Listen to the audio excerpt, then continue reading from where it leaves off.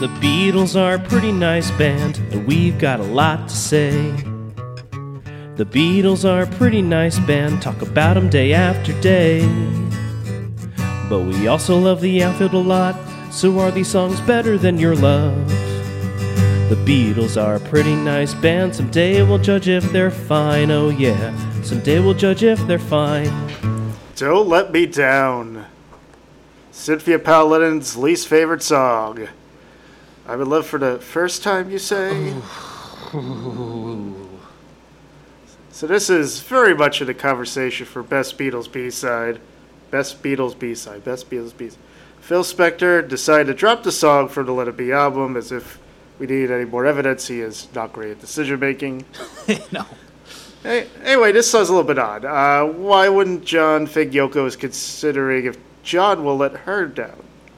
I get over that aspect of it, though. It's bluesy, chill, but edgy, and maybe the most sexual song in the Beatle catalog. The quote of the lovely Rita might have it beat. Made it. You can tell John was proud of it in the footage for the Get Back film of the band performing the song on the roof.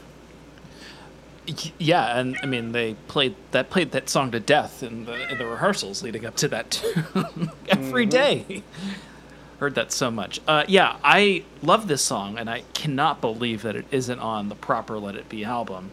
I'll get into it more when we really delve into the record, but I heard Let It Be naked first, so, send your hate mail over here. So I was surprised that when I picked up a vinyl copy of Let It Be in 2007, that it was missing. I didn't quite understand why. And also, what's with all this studio chatter? Huh? I dig a pygmy? Well, come on. Anyway, after seeing how they rehearsed it so much in the Get Back film, I don't understand why it wasn't there. But in any case, I think you make a great argument for being one of the best B-sides, if not the best. It's like a bit of a basic rocker, but, that's kind of fine because, John didn't really contribute much to this album. But I think what he did contribute is all very essential, and he really made it count. Yeah, it ended up being just Dig a Pony and Across the Universe, which he wrote a year earlier. Right. Well, wasn't he trying to get Across the Universe into the White Album? Or was it? At some point he wanted it. It wasn't ready. Otherwise, it would have been a B-side to a single, and not album. That's what I remember. Then George, I think instead of the Inner Light ended up replacing it at the time. It. And, hey, and the Inner Light was, Yes. I gave it a... Yeah. I don't remember what I gave it. Although just one new song by John Lennon made to the Let It Be album, he did compose Don't Let Me Down, love song to Yoko, which was recorded during the same sessions and released as a B-side of the Get Back single. As with I Want You, She's So Heavy, Don't Let Me Down was a lyrically simple and direct song inspired by his infatuation with Yoko. Paul said something interesting about this. It was a very tense period. John was with Yoko and had escalated to heroin and all the accompanying paranoias, and he was putting himself out on a limb. Las paranoias. I think that as much as it excited and amused him, and at the same time it secretly terrified him. So Don't Let Me Down was a genuine plea. It was saying to Yoko, I'm really stepping out of line on this one. I'm really letting my vulnerability be seen, so you must not let me down. I think it was a genuine cry for help. It was a good song. He has a point. Yeah. This was also credited, like Get Back, to the Beatles with Billy Preston. January 28th, the Beatles and Billy Preston recorded the version, which ended up on the Get Back single. The Beatles performed the song twice during the rooftop concert 2 days later. The first performance was included in the Let It Be film. In November 2003, a composite edit of the two rooftop versions was released on Let It Be naked.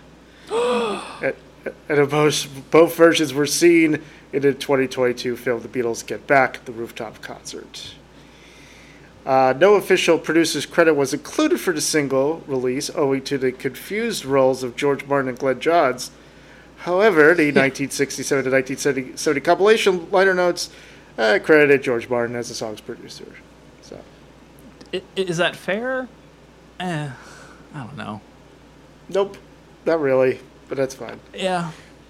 Glenn Johns was known to be on record as knowing that Alan Klein was a crook, so he has that. Hey now. When the Get Back project was revisited, Phil Spector was the one who dropped Don't Let Me Down for the Let It Be album. But According why? to Mark Lewison. I don't know. I don't know. Annie Lennox covered this song in 1992. It was the B-side to the single Walking On Broken Glass. Do, do, do, do, do. I recently saw Annie Lennox. Good. Yeah. How's she doing? She's good. You know, she loves the pod, you know. Tell her, hey. At Stereophonics covered a song on the soundtrack to the 2001 film, I Am Sam. Rod Stewart's 1976 song, The Killing of Georgie, ends with a melody identical to Don't Let Me Down, although John Lennon later misidentified it as Maggie May. John Lennon said, by the way, Rod Stewart turned Don't Let Me Down into Maggie Don't Go. That's one of the publishers I never noticed. Why didn't he just sing Don't Let Me Down? The same reason I don't sing other people's stuff either, because you don't get paid. Wake you up, might be Yoko. bitter about getting sued for Come Together. Wake up, maybe a Yoko. I little bit. think I've got something to say to you. Wake up, Yoko. Ian McDonald pointed out that this song is distantly derived from Bob Dylan's I Shall Be Released, which was recorded by the band on their influential 1968 album Music from Big Pink. I'm amazed that they had time to record that song while they were listening to Don't Pass Me By on repeat. Right. Their favorite song. Love Count 3. 3 mentions of love. Josie scale, I give this a yeah. Absolutely. Full-throated yeah for me as well. The Beatles are a pretty nice band, talk about 'em day after day. But we also love the outfield a lot, so are these songs better than your love? The Beatles are a pretty nice band, someday we'll judge if they're fine, oh yeah. Someday we'll judge if they're fine.